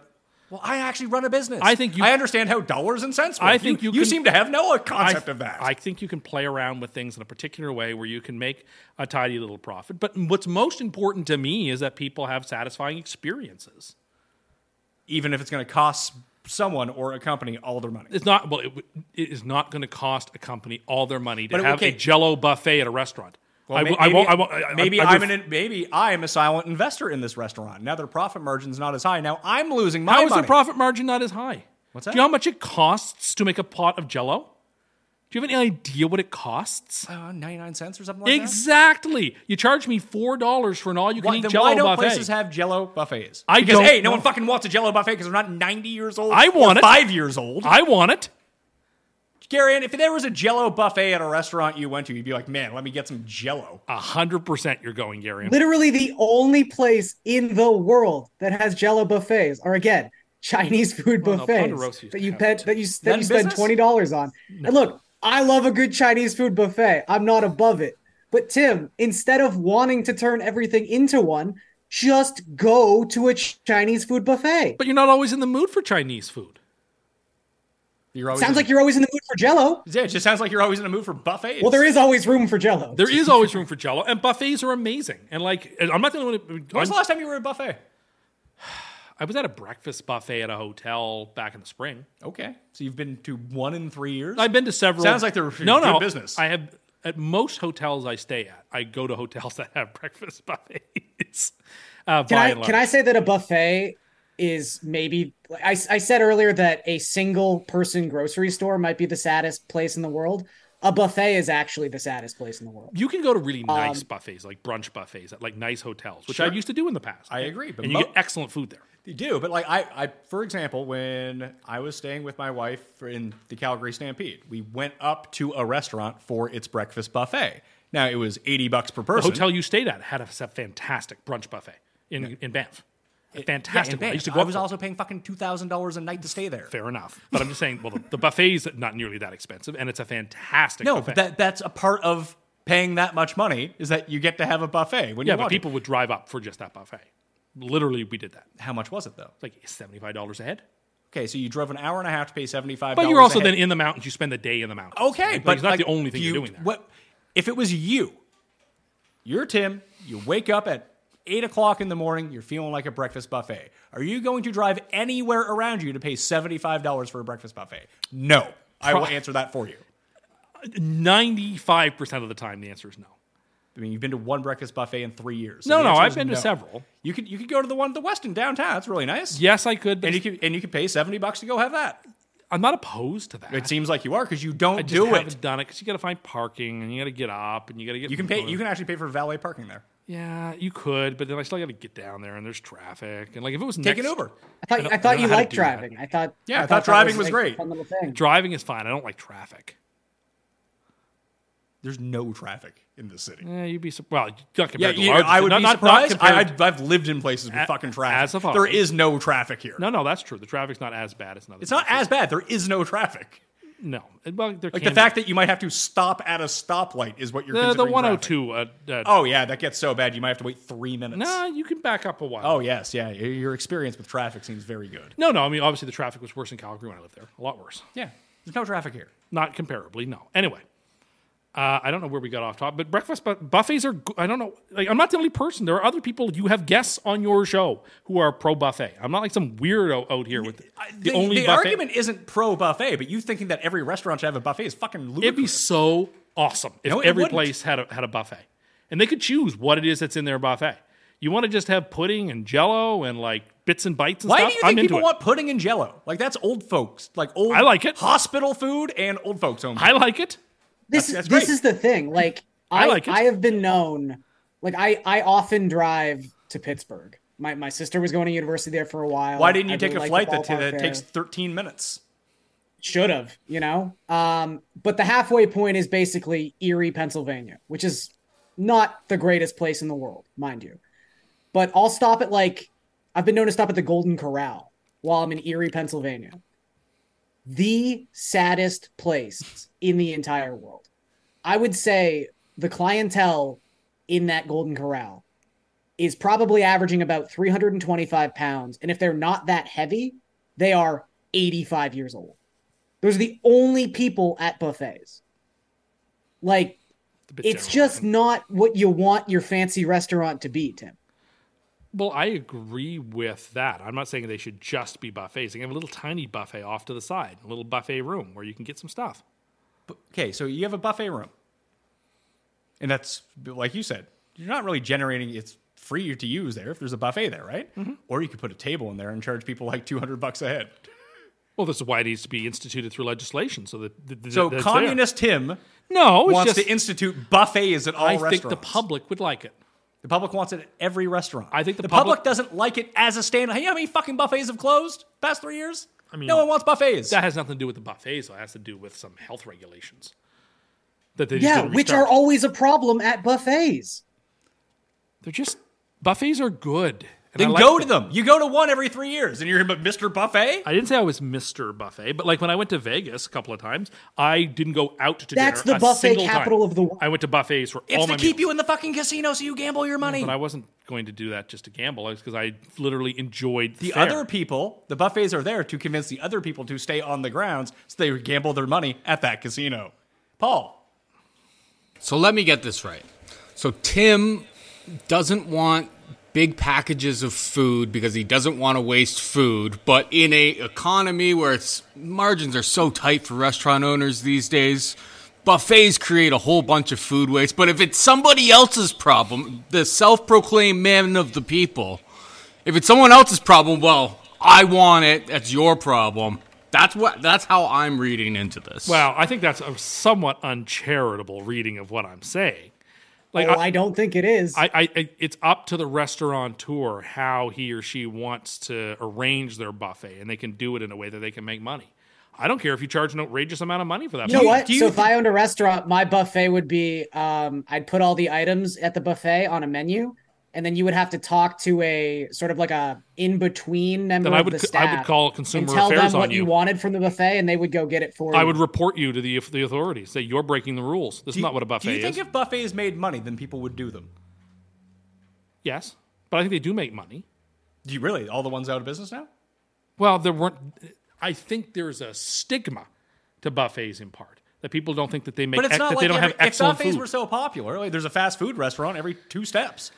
But buffets are super popular. It's not like you saw a bunch around to begin with and they all went out of business. Well, buffets are different than fast food. You can get that and go. Like a buffet, you got to commit your time to being there. You got to try to eat your value in food, et cetera, et cetera, et cetera. It's a slightly different have thing. to do that. Well, you don't have to, but like you should. Maybe some people aren't gluttons. That's why they don't want to go. Well, I don't think you have to be. I mean, Well, if you have to eat enough to get your value on the $85 of breakfast. oh, food. you can't beat it. If it's $85, you cannot beat the house. You can try to break even, maybe, but even that's tough. But if they have crab legs, Well, if they have crab legs, it's not hard to beat the house. Like you don't even have to eat that much at a $75 buffet with king crab legs in order to beat the house. Like just take the steam train, you're good. And so I think I wanted to talk about something quickly when we're talking about airports. I don't think we've talked about this before, but airports sort of like a Vegas casino, sort of like independent to time. They don't really exist on the normal plane or the normal 24-hour spectrum. Is it? Can you drink at any time in an airport? yes, If Is it's it open. socially okay to drink at any time of the day in an airport? Because I think it is. I would agree with you. I don't like drinking at airports though. It's too expensive. I kind of do. The costs I don't care about. No, fancy, man. I don't. Of course, everyone knows this about me, but I just don't like I don't like drinking on planes. I never understood. I mean, people, I guess, because you don't take as many drinks to get inebriated on a plane, I guess. Maybe it is, because of but the elevation. if I have like a draft and then walk onto a plane, I just feel like shit. Yeah, I agree. But at the same Yeah. time, if it's open at an airport, you're free to consume whatever's available. I am actually surprised there are more people like with the free booze that are in airport lounges. You don't see a lot of people just like standing next to the tap, constantly refilling. Well, because Don't you you're feel not like if allowed you're on in the an plane. airport lounge, you're probably like traveling for business? I mean, I think that's one of the reasons that That's I true. am so affable to drinking at an airport is I rarely travel for business. If I'm on a plane, I'm going on vacation. That's true. And you will not be allowed on the plane. And everyone knows that if you're too inebriated. This is true. I remember maybe I ruined it for myself. It's like drinking Kahlua. First time I ever got drunk, I drank Kahlua and just threw up everywhere. And I can't smell coconut in a drink. Like that Or I guy, just, like, remember that guy who was funneling the creme liqueur at the Buffalo Bills game? I do remember the guy who was funneling the Bailey's Irish cream. It seems like a bad idea to get drunk on that or Kahlua. Well, there we are.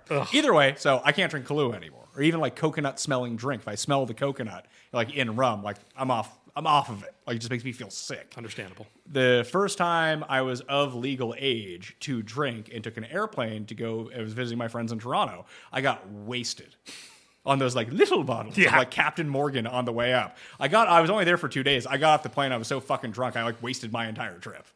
Yeah, that sounds awful. Yeah.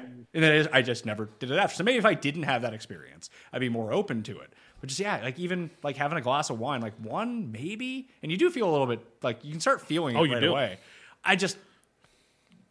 some people do it because they have anxiety about flying. I get understand that. I don't, so I don't have a reason to do it. And I feel like it affects my time when I get off the plane potentially.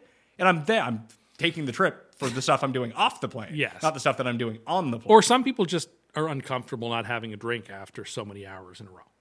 Alcoholics. Well, not you don't have to be an alcoholic. I mean, but by that description, I think that's what you're talking about. Not quite. Like I'm saying, you're used to having a drink, twice a day or something. I wouldn't consider that to be. Maybe it is. Okay.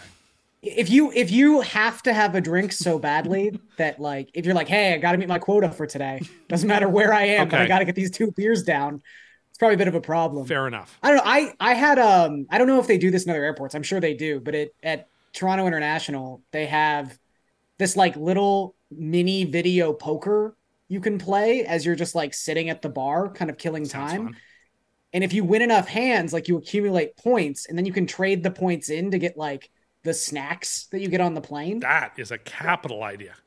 So I just remember we were going to Scotland, and I, got there way too early. I think my mother-in-law decided we needed 6 hours before takeoff to make sure we got through customs and everything. Sounds like my wife. So we sat there for so long. I must have had 6 beers, played video poker for 5 hours, and won 19 packets of gummy worms or whatever. It was a great time. I was going to say, sounds like that was time well spent. Loved it. It's fantastic. It's I don't have the money for it, but I've always thought high limit slots would be the most fun thing to play in Vegas. I really do. That would be the most I think that would be fun so thing to play in exhilarating to have a super high limit slot machine to play. That'd be a lot. How did we of get fun. from I'm playing free video poker for gummy worms to high limit slots would be the best thing? I just think it would be a lot of fun if I don't have the money for it. But if I had that kind of money where you could bet $5,000 a pull or something, that would be that is essentially the lowest form of that gambling. would be so much fun. What if they just sold you scratch tickets that cost $10,000 a piece? That would be exhilarating. You'd want that vowel so badly to make that crossword puzzle work. You kidding me? Think what the payouts would be on those things. One thing I haven't, and maybe someone can explain, maybe you guys know, maybe an American can explain it better to me. Why are there still pennies in America? Oh my God, it's so stupid. I don't get it. And $1 bills, I don't quite understand either. It's not that That's a different issue, though. Yeah, but I don't quite have is it for strippers or drugs? No, well, just that's the reason that you have pennies or don't have pennies is different than why you have a dollar bill or a dollar coin. No, sure, but it just I'll get change from somewhere if I have to pay in cash in America, and I get a whole bunch of $1 bills. I get pennies. What is this shit? Yeah, I mean, Did the rest of the world where do pennies still exist? Is it just America? I don't so. know enough. There can't be many more places. I mean, part of the reason I remember in 2013 I was opposed to getting rid of pennies, and the reason was just I didn't want to concede the inflationary factor. Because once you get rid of them, they never come back. You're sort of conceding permanent inflation. Are you saying that our current global inflation crisis is because most countries got rid of pennies? No. But when you're getting rid of the penny, what you're saying is that inflation is guaranteed and permanent. And it's not always, there are indeed and sometimes deflationary moments. And if you've gotten rid of the penny, you're in some trouble, perhaps. If we hit a deflationary moment, you don't have a mechanism for people to actually, anyway. So, it had all to do with sort of a logical issue I had with it, not with the need for having pennies in your pocket. I couldn't care less. I don't feel any loss of having pennies. No, but imagine you start getting pennies again. And yeah, it would be. It would be mostly weird. It's pennies are mostly wasted money. Wasted in the sense that it costs more to produce a penny than the penny is worth. And then you can't actually, things cost so much money that you can't spend them anywhere? Or just when it comes to that, how many people who had pennies or have pennies were just in a drawer somewhere or in an old bank and they never get cashed in and they get thrown out. It's wasted space. Wasted space, wasted money. So I totally get that's the what logic I find of about it. $1 bills I didn't like as well. the idea of conceding the inflation. I think the $1 and $2 coins are a great idea. I mean, I don't love $1 and $2 coins. It seemed to me, depending on where I was, maybe it was just my experience of being there, that digital transactions were far less common in America. They are. Than they were everywhere else I've been in the world. They are. If you describe to our American friends what debit is, it doesn't even they work have the same. debit. But not quite the same way we do. Their debit isn't quite the same type of thing. It is funny to have an American pay a bill at a restaurant in Canada. Yes. They half the time they don't know what those machines that come out to the table are. That's not an American thing. There was a lot of, they would still, there are very few places that I've been Tap. in. Tap is one thing, but just even using Apple Pay to pay for everything. It's boom, boom, boom. Went to France, Apple Pay. Went to Monaco, Apple Pay.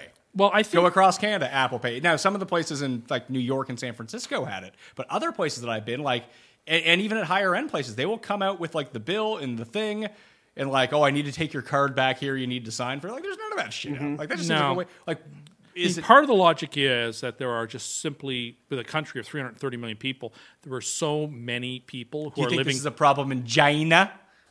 I don't know. I think you just have a watch that pays for who are everything. living a more cash-based existence. In China, I think I don't know. everything's digital. I don't know which one. I'm talking the United States. I think the way that a good number of people in a 330 million population in the United States with such disparities in income, there are a significant number of people who live cash-based existences. And so you don't want to prohibit those people from being able to spend and use legal tender. And I just think it's not the same type of problem in France, or United States, or Great Britain. Like there's actually a demographic reason as to why cash, based on the types of jobs people have, their immigration status perhaps, that cash is their lifeline. And if you remove their capacity to spend cash, you really do great violence to their way of life. Okay, I can understand that, but I'm surprised that the government wouldn't want that. Like, if vaccines are a way to put nanobots in your arm to track you, why wouldn't they just have digital currency, which would also track you? Yeah, well, and not exclusive digital. Like, that's the thing. It's not like these places aren't taking cash. It just seems to be like, if you're going to have the credit card machine anyway, and you're going to have this technology anyway, it's not like they're saying you can't pay in cash. It's not an exclusive digital transaction. That their method of digital transaction seems to be like 15 years behind. It does, and I wonder if that's got to do with IP. Like, I don't know, is Moneris a Canadian company? I doubt it. Is I don't know. Anything a Canadian company? Well, sometimes things are, right? Or that there is certain IP owned by other companies that aren't using it in the United States. That's why it's not happening. Or it would just seem strange that it happens. It is strange. It is strange. Like, you really do feel like, in a lot of ways, for as advanced the United States is in all these ways, that the way you conduct commerce feels like you're living in 2006. Yeah. It's weird, man. And it's hard to explain. But it just, that sort of going, you actually do need cash when you go to the United States in a lot of ways. See, I never felt like in the same way that you don't traveling elsewhere. Like, it's funny because like I didn't feel like I needed cash to be there. That's not what I'm saying. It's just the convenience of paying digitally just took a lot more time than it would anywhere else. And then I went to Mexico directly after, just like everywhere else. Yeah, it's strange. It was really I'm strange. sure there are institutional reasons for it, but yeah, maybe it's a red tape kind of thing. I'm sure that it has got to be something like that. It's got to do with the property rights to But when someone brings out technology like a Chase credit card machine in the United States, it's no different than bringing out a Chase credit card machine in Canada. But maybe those machines are set up in such a way that you can only take a Chase credit card with it. That doesn't seem Maybe right. I can't use my MasterCard on that machine. It's like Costco style, where you can only use a particular type Yeah, of but card. that's an exclusive lease. That wouldn't go... I don't know. Would it surprise you in the United States if things were so individualized that you can only use particular machines for particular cards because the fees are so much higher if you use... Well, I mean, but that's usually, like, places that don't take American Express do take American Express. They just don't want to pay the because fees of the cost, associated with it. But I don't know. That's different. There's always an explanation for why these things are the case. It's just it's not self-evident. Yeah, I just found it really strange. Yeah. And not something that I thought I would experience. No, it is weird. Anytime I go to the States and I just have a pocket full of change, like, this is weird. I mean, I remember, I remember this life, but like I thought I'd left it behind. I just left Virginia 2 months ago, and I left, I think, a stack of like 35 pennies on my sister's bedside table. Or just like, I don't want this. Take it. Like, not in a good way, but just, I don't want these pennies. This is a relic of a bygone era. It's funny because I brought a bunch of cash with me to Vegas because obviously, going to bring cash to Vegas. When I came back, like I checked like my wallet. I was like, oh yeah, I basically have as much cash as I came back with. I was like, these are all fucking $1 bills. And it's bad, like when you're trying, like especially when you have the $1 bills and you shove them in with the rest of your money, and then you go to like sit down at a table and start. It's like you really need to. Yeah, no, it's like, look, am I paying with a 1 or 100 here? I know they look slightly different. They don't look different enough. No, they don't. They don't look different enough. They're all green. It's bad days. They should get rid of the $1 bill. There really isn't a need for it. Well, I know that when I lived in Jersey, I know they had the Sacagawea dollars. Oh, okay. That were there. People fucking hated $1 coins. People hated $1 coins when they came in here. I paid at a restaurant because I went to the the Jersey Transit to get into Manhattan. And when I put in my bill, it spit out a whole bunch of $1 coins. So I had like $16 in $1 coins. I remember I went with Sussman to a meatball place, and it was like $13 or something like that. So I had $16. I was like, oh, here we go. And he was like, couldn't have been more offended that you can't pay with change. It's like, they're $1 coins. So what you're telling me is if I left 16 $1 bills, that would be fine. I can't leave 16 $1 coins? He's like, no, you can't do that. But I bet you... I feel like that's why they never caught on, because there's that mentality. If you go back to the archives in 1987 or 1996, when we introduced $1 and $2 coins, I guarantee you the exact same opinions were expressed by people. And they just had to put up with it. They just had to put up with it. Whenever the government institutes anything, like you go back and you listen to people talk about having to wear seatbelts in cars. I mean, there is going to always, The question is just, is the government willing to just tolerate that type of momentary pushback or not? Well, I just don't know if it's, I mean, getting rid of pennies is super easy at this point because you round up, you round down, whatever it is. It all kind of comes out in the wash. You probably pay a little bit more. You almost certainly do because you round up 3, 4, 5 and you round down 1, 2. Yeah. But either way, it's negligible in a lot of ways. When it comes to like, because if it's 10 cents, then you pay with 10 cents, like whatever it is. But if most people are doing... Is that a 1 liter Coke? It is. It's a liter of cola? The liter of Diet You got a large fucking Farva over there, pal? There was a deal on at the store. What was the deal? It was 2 for $5. 2 for $5. So you bought 2. Do you need to? No, I don't need to, but like... But if there was a deal... Wait, isn't a 2 liter of Coke less than $5? Yeah, but I want one for the golf course, and I want one to sip here. And so if bottles are far more easy to drink on the course than like a can. So if 1 pork chop was $5, but 3 were $7, you're still telling me you would buy the 1, huh? That's a little different because I am committed to drinking Diet Coke every single day. When was the last time if you bought a pork chop, that you sat down and had 1 pork chop? I'll have 1.5. There's 3 in a package. Well, you can't. I'll cook all 3. So wait, then there you go. That sounds like a great problem. I'll eat 1.5, but then I have another pork chop and a half that I feel compelled to have to either eat tomorrow or later on that night or whatever. And I wanted the pork chop then. Freeze them. I don't have an industrial meat freezer like you all seem to think you need to have all this stuff Dude, frozen. I live in a 400 square foot condo. What are you talking about? Well, I'd love to see how jam-packed and disorganized your freezer must be then, apparently. Not that I order takeout a lot, to be perfectly frank. Well, fair enough.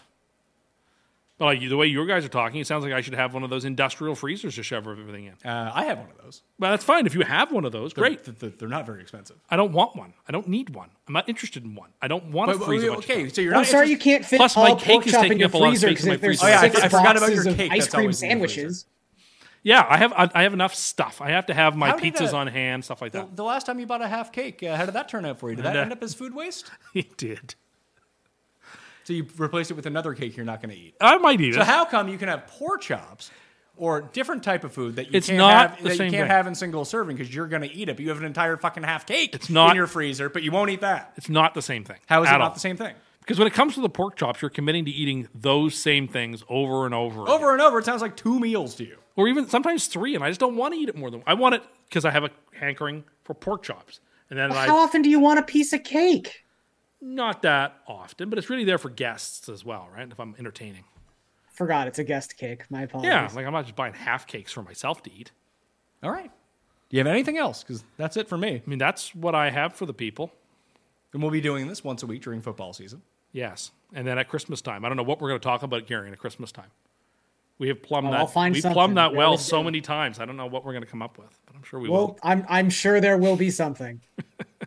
I have a lot of airport stuff. I think I just wrote a bunch of stuff down when I was in an airport. Well, airports can be a very frustrating, weird, semi place to be. You 'cause want it's to like- talk about plus EV? If there's ever a place to spend a little bit more money, if you have it, it's at an airport. I can Because see the that. convenience factor goes through the roof. Even if you get like a zone up, also airport zones.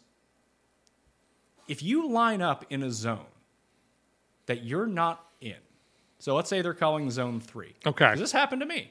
I was in zone 2, and people were in front of me, and they were not a part of zone 2. They were a part of zone 3. If someone checks your ticket or you're standing in the wrong zone, it would be worth it, I think, from an efficiency standpoint from the airlines. It's hard to find people to do this. So you need like a roving monitor, multiple people. But you wouldn't have to do it for long. That you spend like 3 months doing this. If someone lines up in the wrong line, it should be in the fine print. You get to board last. And then people would stop doing it. I'm not opposed to that. Board when you're supposed to board. People don't do because the the finite amount Of overhead space is a real problem because it costs so much money Yeah. to check a bag at this point. Where if you They want to get on as quickly as possible so that they know that there is space available for Exactly. their gobs of things that they're bringing on the now plane. listen, I don't check a bag ever, but I also have to pay more for my seat to ensure that I'm in the proper zone to get on the flight to ensure that I have overhead seats. And it's nothing to do with the cost of checking the bag. It's the inconvenience of waiting for that damn bag to go through the carousel. It's not so much the inconvenience of waiting. It's an inconvenience that it might get lost. Well, okay, that's also part of it. That's the big part of it. Like, you can, because people will be like, well, I'm going to, like when we went to 4 cities over 17 days or something like that. None of us checked a bag. We just did a laundry halfway through. Yeah. That was a far easier solution. Like, everywhere you go is going to have laundry somewhere. You would think so. I'm with you. I'm on the team don't check a bag. But they might have to start charging. That might be the thing. You make the check bag or the overhead that you have to buy with your seat more expensive than checking a bag, and then like people are just nuts about it. I know. They're militant about it and hoping in some ways that they're going to check their bag for but free. But this is why people are lining up in the wrong zones. It's because they're trying to get on. The airlines don't do a great job of monitoring it. No, because they just don't want to irritate their passengers, I guess. But what they don't realize is that they're irritating other passengers who are dealing with these line cutters. Yeah. Oh, yeah. But to the back of the line, dead last. Yeah, dead last. Make that the punishment, or you're kicked off the flight. One of the two. I don't really care. But that's your second or third strike. Yeah. Your first strike is back of the line, and then whatever in the TSA system, they have a little note next to your name. So one time a line cutter. Habitual line cutter? Yeah, habitual. After your third line cut, off the plane. But it creates congestion around the gate because people are just like, they're like milling about around the zones. They're lining up in the wrong zones. Or they're not quite in the line, but they're like ready to jump into the line the second they say their zone. And look, if I'm in zone 4, I'm exactly the same way. So I'm not saying that I'm above doing this either. I understand the need to get on the plane to make sure that you have your spot. But we need to figure out ways around this now that everyone is doing it because it's making travel far less efficient. I agree. I don't know what the solution is. Maybe it's just first come, first serve. Maybe it's just first come, first serve. I think, the airlines would probably be better charging more for it. Or they could charge more for it. Hey, you didn't pay $50, you don't get overhead. You can bring a backpack. Oh, That's yeah. it. Anything else, we're throwing it out. Yeah, I don't have a problem with that. And there are some airlines that are even like draconian like that. They are, but those are usually like the cheapo airlines. Yeah, like the one in Ireland, it's like $1 to use the bathroom. Like they give that money away. They give that money away to charity or whatever. But like that's like a Europe thing in general, though, Tim. That's yeah, but you have a lot of places in Europe. Well, you like standing room only on certain planes. I don't think that's legal. I thought Ryanair had that. Ryanair? I thought so. You have legitimate discount airlines in Europe. There are no legitimate discount airlines in North America. No, like you have cheaper airlines in North America, but they're not discount. They're not $2 flights, where then your service charge $200, but it still comes out in the wash. Yeah. All right, that will do it on the 45th edition of Cust Corner. Garion, are you subscribed to the Cust Corner only feed? I am. There you go. Download, even listen to those ones. And the Pat Mayo Experience audio podcast, where you can catch new episodes of all of this stuff. I want to thank you all for watching. I want to thank Gary and Paul, and of course, Tim Undergust. That's not my name. You got to wait till the camera cuts to you. Tim Undergust. That is not my name. It's not even on. You'd think being in studio now for 2 years, you would catch on to these things. Look, don't yell at me the way you would yell at Jeff. You have to have lower expectations from me. Why do I need to have lower expectations? I'm not someone who's worked in sports media my whole life. I'm just a man of the people. You've basically worked in sports media with me longer than Gary has. Look, I can't defend myself, and I won't. All right. Chance and I won't. Football's coming soon. We released the 4 best ofs from last season of In Football up on the feed and up on Mayo Media Network right now. So sub to the YouTube channel, subscribe to the audio podcast, and smash the like on the way out. Thank you all for watching. I'll see you next time.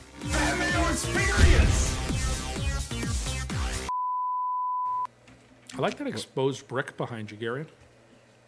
It's just wallpaper. But oh, is it?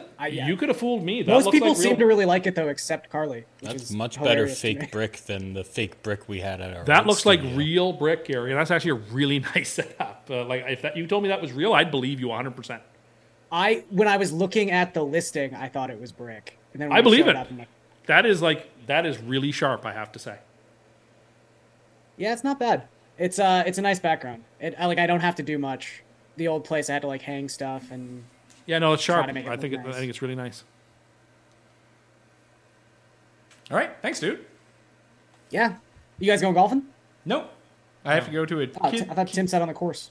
Oh, maybe he is. I'm going to a kid's birthday. No, party. I'm not golfing today. I'm golfing Monday for the holiday, but I'm not golfing today. Oh yeah, holiday. Okay.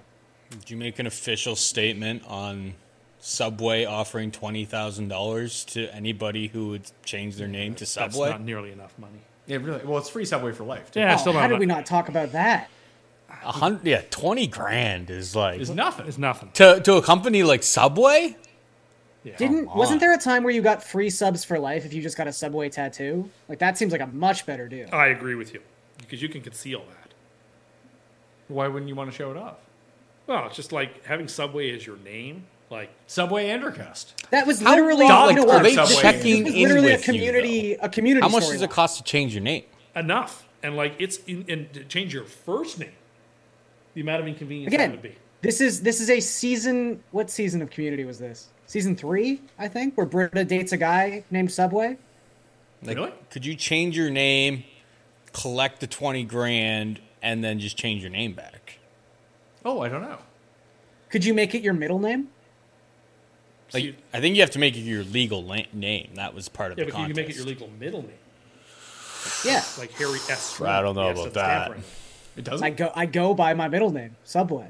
No, he had two grandfathers, both with the name S, so they just gave him the middle initial S. Interesting. Yeah, it's very strange. Everyone is talking about magnesium. It's all you hear about. But why? What do we know about magnesium?